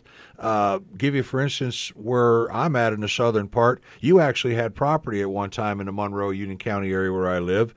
We have over 77 racetracks, Dan, located in a 75-mile radius around that area in North Carolina, down in Monroe area. Tracks that could handle the Pro 4 modifieds, the Florence, Dillon's tracks, Myrtle Beach Speedway down there. Has there ever been any kind of an effort or campaign to come down here and to really try to push the Pro 4 series and to try to expand it? No, there really never has been for us. I know, Bobby Guphill, yes, with the New England Mini Stock Tour. I think he has some success going down there with his Mini Stock Tour. And I think he runs a couple of shows there in North Carolina. But we've never done it with the open wheel cars. Okay. We went and ran the North-South Shootout once, but there was some cars that came from the Carolinas, but they were mostly full-bodied cars that ran with us. Okay, because another thing, Tom and I are both from the upstate New York area. He's from the Oswego area, and I'm from Buffalo area. And tracks like Lancaster Speedway up there, the tracks that run up in the upstate New York area, mini stocks, back when my dad raced back at Lancaster Speedway from the late 50s, 60s, and I started going up there and racing go-karts and TQs and things like that. We always had a mini stock division that ran up there. Guys like Freddie Rounds back in the days with the Volkswagen days. Sure. Why was that something that could be considered, Dan, or has it ever had a possibility with all the upstate New York tracks that can actually run the Pro 4 Modified Series? It would be, Greg, if somebody built chassis. Back then, we had Lindblad and Flemke, and there was a guy named Jerry Curtis that built chassis out of Illinois. Yep. No, he was actually out of Missouri, I think, Springfield, Missouri. But right now, there's all the chassis that we're running today were mostly from the 80s and maybe early 90s. There's very few people building new cars, and that's something that my grandson is my Doug Jr. is trying to reach out for all the time. He's always on the internet trying to reach out to people to build interest, but I don't know. It's a hard thing to do today with us. I don't know why, but it's the mini stocks itself. There's so many. I don't know. That's a hard question to answer. I think you've got, some of those builders you mentioned, I don't even think are building cars anymore. I know Ed Flemke still is. I'm not sure about Rolly Lindblad. I think really it's just an effort to, kind of get going in New England again and then start branching out from there and do some, bring some cars down here, run an exhibition race, that kind of thing. Let people see what they are. Because, again, I think the economics would really be, in this day and age when everybody's looking for a lower cost class, the cars look great. I think if you could get a nice uniform set of rules that could be enforced across the board, I think it just takes somebody who's dedicated to moving around and bringing a couple of cars and showing it off and, letting it build similar to the way Jim Gray did the dwarf cars up in central New York years ago on the dirt tracks. And now they're Mod Lights and they've got 30 or 40 of them a race. But he brought, I think, 3 of them from the West Coast many years ago, and just sort of a little guerrilla warfare, guerrilla marketing. Show up at the track and have 3 guys get in them and, and do that sort of a thing. Dan, my theory, I'm sorry, Dan, go ahead. No, you go ahead. No, what I was going to say is, you take a look at what we've got, Dan, 4-cylinder classes throughout the South the U-Car class, the front-wheel drive cars, of course. Some of the tracks locally here that run 2 or 3 different divisions, they run what they call a 4-cylinder modified class, full-bodied car. They run a 4-cylinder stock version class. They run the front-wheel drive U-Car. Now you go back to what you guys are running here. The 600 Club down here that's building the Bandolero cars and building the Legend cars and things like that. New Smyrna runs a class of the 4-cylinder cars. They've done it before. Up in the New England area, Seekonk, Monadnock Speedway, I don't know what you would call your home track, but isn't there enough people that could help get behind the Pro 4 division in somehow, some way? Your chassis, it's a standard 2x3 chassis. It's not out of the ordinary. It's a jig chassis that's made. You go by cc on a motor. It's not a cubic inch motor. It seems like a very simple division, Dan, that could be taken and manufactured somewhere and brought into perspective at a series of tracks. Caraway Speedway, Tri-County Speedway here. Is it just a matter of opening the rules across the board, Dan, or is it getting the people to back and support you? Well, basically, if you got like there's a guy, Billy Gaston, GR6 Racing. He built a couple of chassis last year for somebody. He can't mass produce them, but he built a couple of good ones. Lindblad has closed their shop, but I've heard they will build a car. But he will build a car, not mass production. But our hope is there's enough cars around and there's enough chassis around that are really good that we would hope that we came up with what we call the limited division. And we also let the guys with the V6s run with us. And that's like a 3.4 stock V6. Yeah. And the hope is the guy could bring his mini stock engine out of his mini stock and put it in one of our open wheel chassis. And that's what we're pushing for in New England. And we had this going for us at Waterford, but unfortunately Waterford didn't open last year. Yeah. We're hoping it opens next year. We're not sure. But we were building up a lot of enthusiasm from local people that we had run there for 2 or 3 years, put on good racing, and we're hoping that we can do that. It's just going to take time. But our effort is to try to do that and then build from New England, and then we could go now down to North Carolina like we did at the North-South Shootout with maybe 10, 12 cars and put on a show. But, it's just you got to get the right people together to do it. And that's on our mind constantly to try to do it. It's not easy like it used to be. No, not at all. But you have such a rich history, and it feels like that the credibility from the past should help you with the future. And like you said, you start at home, build your field back up at home, and then start branching out. Yeah. I mean, we had a lot of support from Speedway Scene and the newspaper support. And my problem is I haven't been able to find a really good PR person to help us out with the weekly results and stuff getting into the media. We do Facebook stuff, but actually Area Auto has offered to do stuff if we could get it to them. Yep. But that's about the only paper in our area that people read, I think, today. Well, I've got some ideas for you on that, so we'll get together on that in the next few days. I'll shoot you a call. Yeah. But definitely appreciate having you. We're going to hold you, if you don't mind, for one more break and pick you up on the other side. We'll be back with more of Dan Meservey on Lead Lap right after this. How to be a great dad in 15 seconds.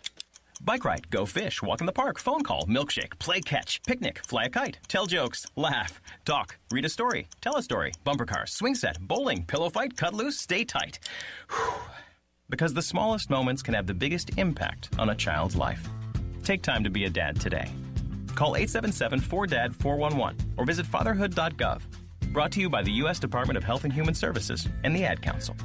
Automotive technicians and auto service trainees, how would you like to work at the beach and perform for one of the best car care centers in the nation? Lewis Meineke is now looking for skilled automotive technicians to join their award-winning team.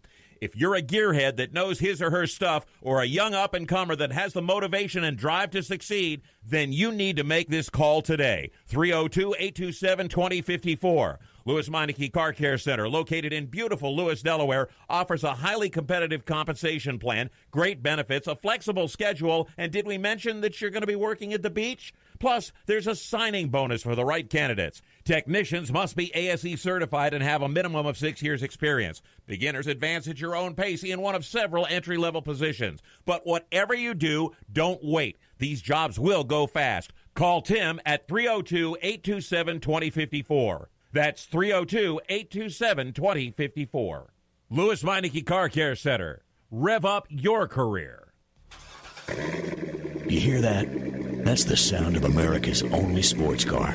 That's right. It's a Corvette. But not just any Corvette. It's your Corvette. It's that who cares if there's traffic part of your day. And this can be you when you come to Cooper Corvettes. With 60 years of Corvettes to choose from, there's always a Corvette in your budget. And they'll service any Corvette you bring in. Cooper Corvettes on Route 1 just north of Quantico and Triangle. Call, click, or visit CooperCorvettes.com. HMS Motorsport is the leader in motorsport safety. HMS serves a majority of NASCAR, IndyCar, and IMSA WeatherTech teams, as well as countless SCCA and club-level racers and driving enthusiasts throughout North America.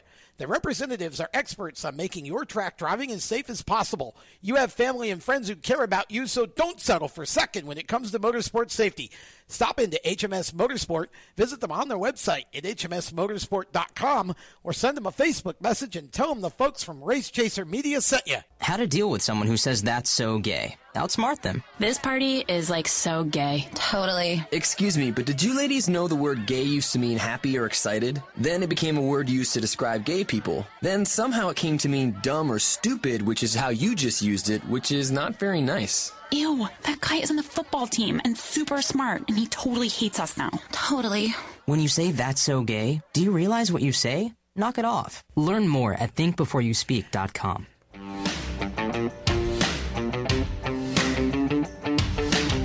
Hi, this is Chandler Smith, and you're listening to the Race Chaser Radio. Now back to the show. Welcome you back. Got that down pat, huh? I got it down. Welcome back to Lead Lap. Well, you know, you got to have some fun.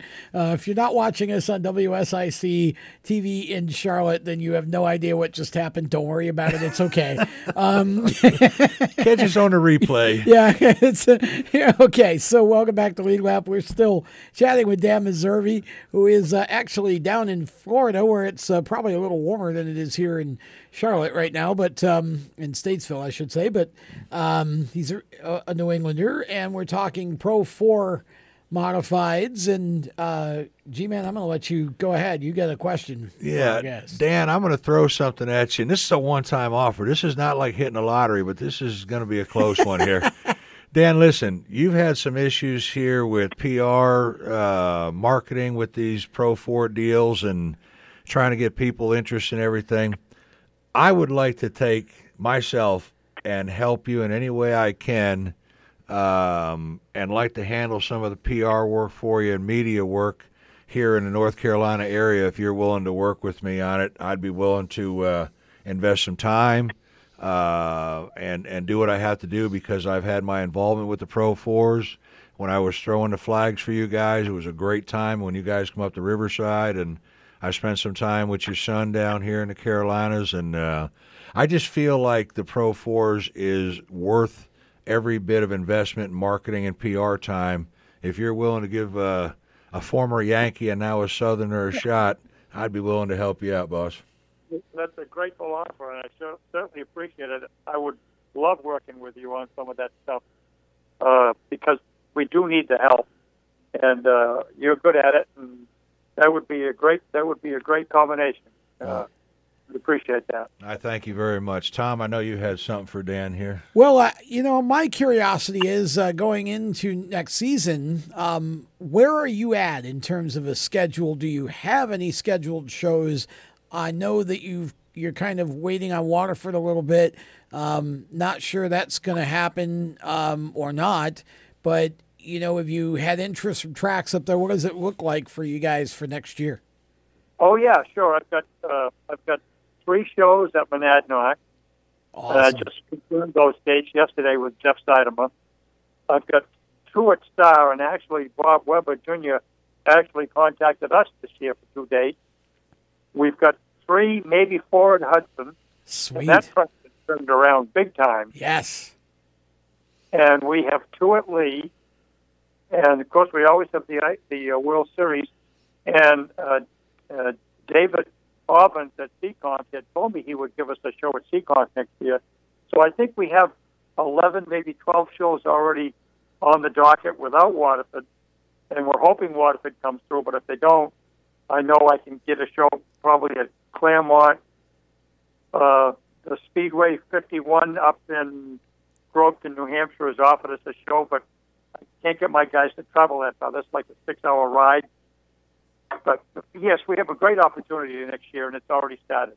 Yeah, it sounds like, actually, I think if I counted that correctly, you're closer to 13 or 14, which is great. Yeah. I mean, that's a nice, healthy schedule. When at that point, would you be thinking more along the lines of 21 or maybe 22 to start branching out again? Maybe take a year to get much stronger in New England before you start to travel? Yeah, I need more cars. Yeah. This year, the best field we had was 17, which, if I go back to the old days back in the 80s, we had 40 cars every night. And we had 17, which was encouraging, and that was the promoter at Hudson, Ben Bourne. I can't think of his last name right now. I apologize. Was really happy with that car count. And 17 will do it, but we want to build it up to 20. But if you have 20 cars, you need 40 to draw from. So, because half the guys, they just always got something else to do. Yeah. So we're working at it. We're working at it, Tom, and I think we will successfully do that. They got a meeting this weekend back in Charlton at Dickie Dubois' shop to talk about rules and stuff, and so I think we'll be successful this year, and I think it'll work out well. Where can people go to find information about you? Well, Facebook, Pro, PRO-4 Modified on Facebook. We don't have a very good website, but we're working at it. They have a classified site. And Messenger, I think, Pro 4 Rules Messenger, that discussion went on for almost 2 days. So, wow. So my phone number, can I give you my phone number online here? Absolutely. Like right yeah, absolutely, if you'd like to. If anybody wants to call me, and I'll repeat it slowly, 508-326-0143. I'm available. Call me. I let anybody know what our thoughts are, what we would like to see happen, and we can help with technical stuff. We've got some really good people with chassis setup and engine work. I'd be more happy to help anybody with anything they would want. Well, thank you very much for taking the time to chat with us tonight. We really appreciate it. And we'll obviously we'll reshare this through the Race Chaser Media social media here in the next day or two. So everybody who didn't have the chance to hear it live will get the chance to hear it on demand and at their own time. So we'll have that out hopefully before the end of the day tomorrow on Race Chaser Media. And then you can share it out, or your grandson can, through the Pro 4 media as well, so everybody can check it out. Have I got a minute to talk about something? Of course. Okay. The Pro 4 is basically a 1,700 to 1,900 pound car, depending on the engine you use.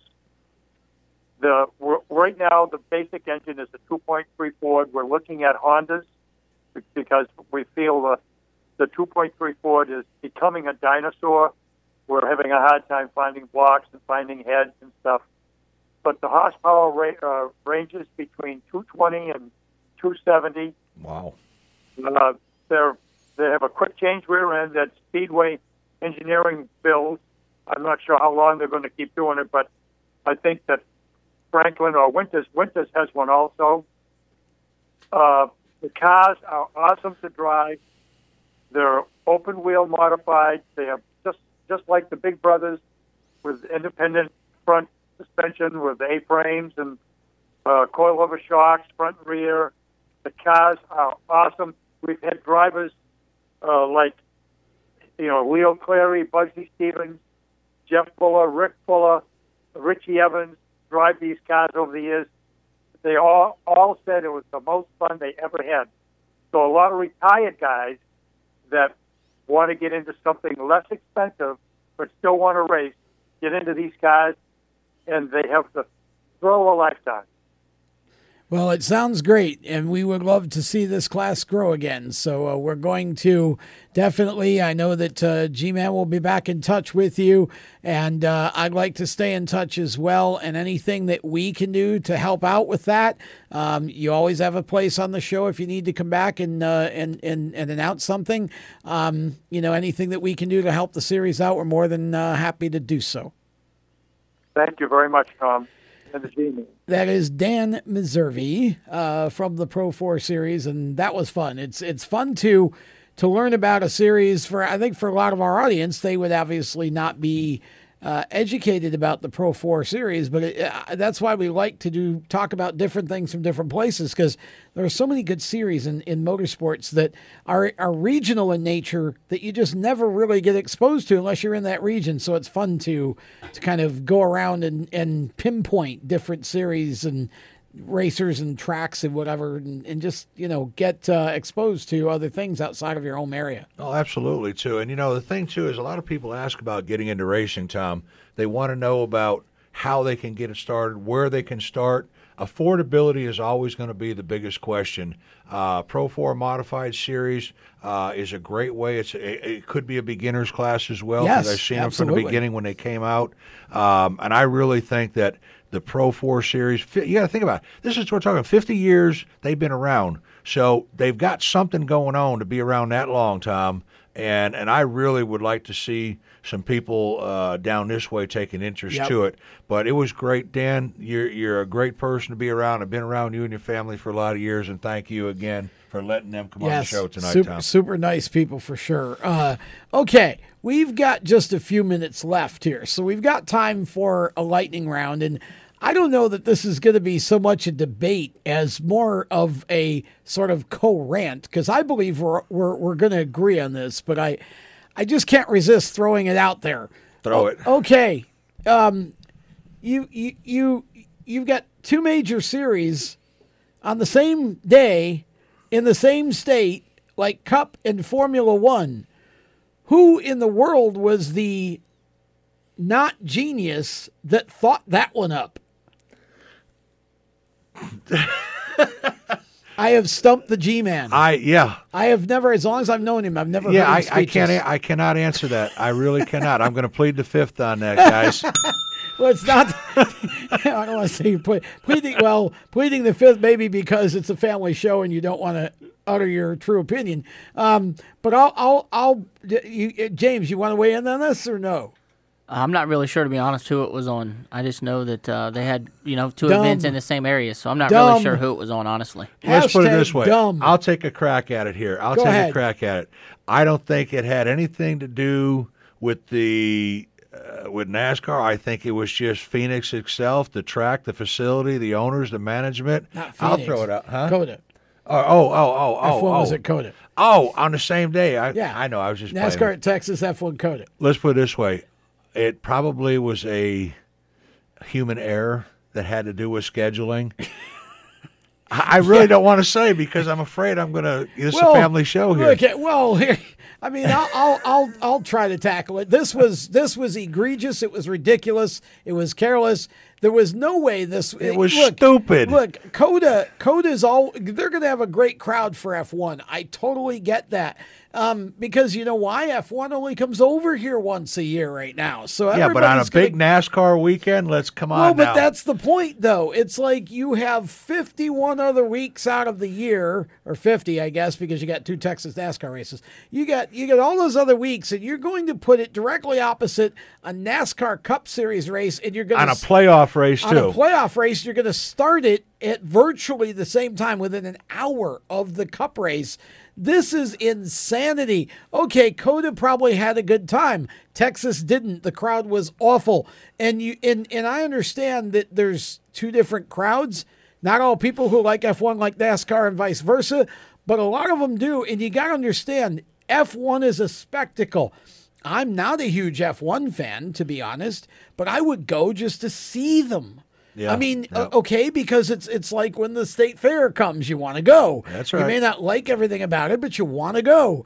I just think that was a terrible thing and I surely hope that it doesn't happen again. And this is why Eddie Gossage, who runs Texas Motor Speedway, doesn't want NASCAR running at Coda because, again, it's just Texas Motor Speedway sort of had a lock on that territory. I do think the day comes you see NASCAR at Coda. But anyway. It's time to say goodnight. Yeah, it's time to say goodnight. We got to check on out of here, but we want to thank all of you who have joined us. And again, if you missed part of it, you can, or you just want to watch us again, thank you.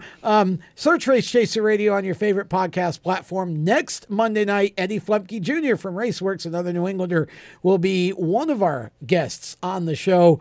And we look forward to that. A lot of history there as well. We try to bring you the best stories and the best behind-the-scenes stuff from grassroots short track racing. That's what we're all about here for the G-Man, for Red, for all of our sponsors, especially HMS Motorsport, the leaders in motorsport safety. Check them on the web at hmsmotorsport.com. I'm Tom Baker. Until next week, so long. You've been listening to Lead Lap Radio powered by HMS Motorsport, the leaders in motorsport safety. You can find them on the web at hmsmotorsport.com. Lead Lap Radio is a Race Chaser Media production. For more exciting and passionate motorsport content, follow Race Chaser Media on Facebook, Instagram, Twitter, and YouTube, and visit racechasermedia.com.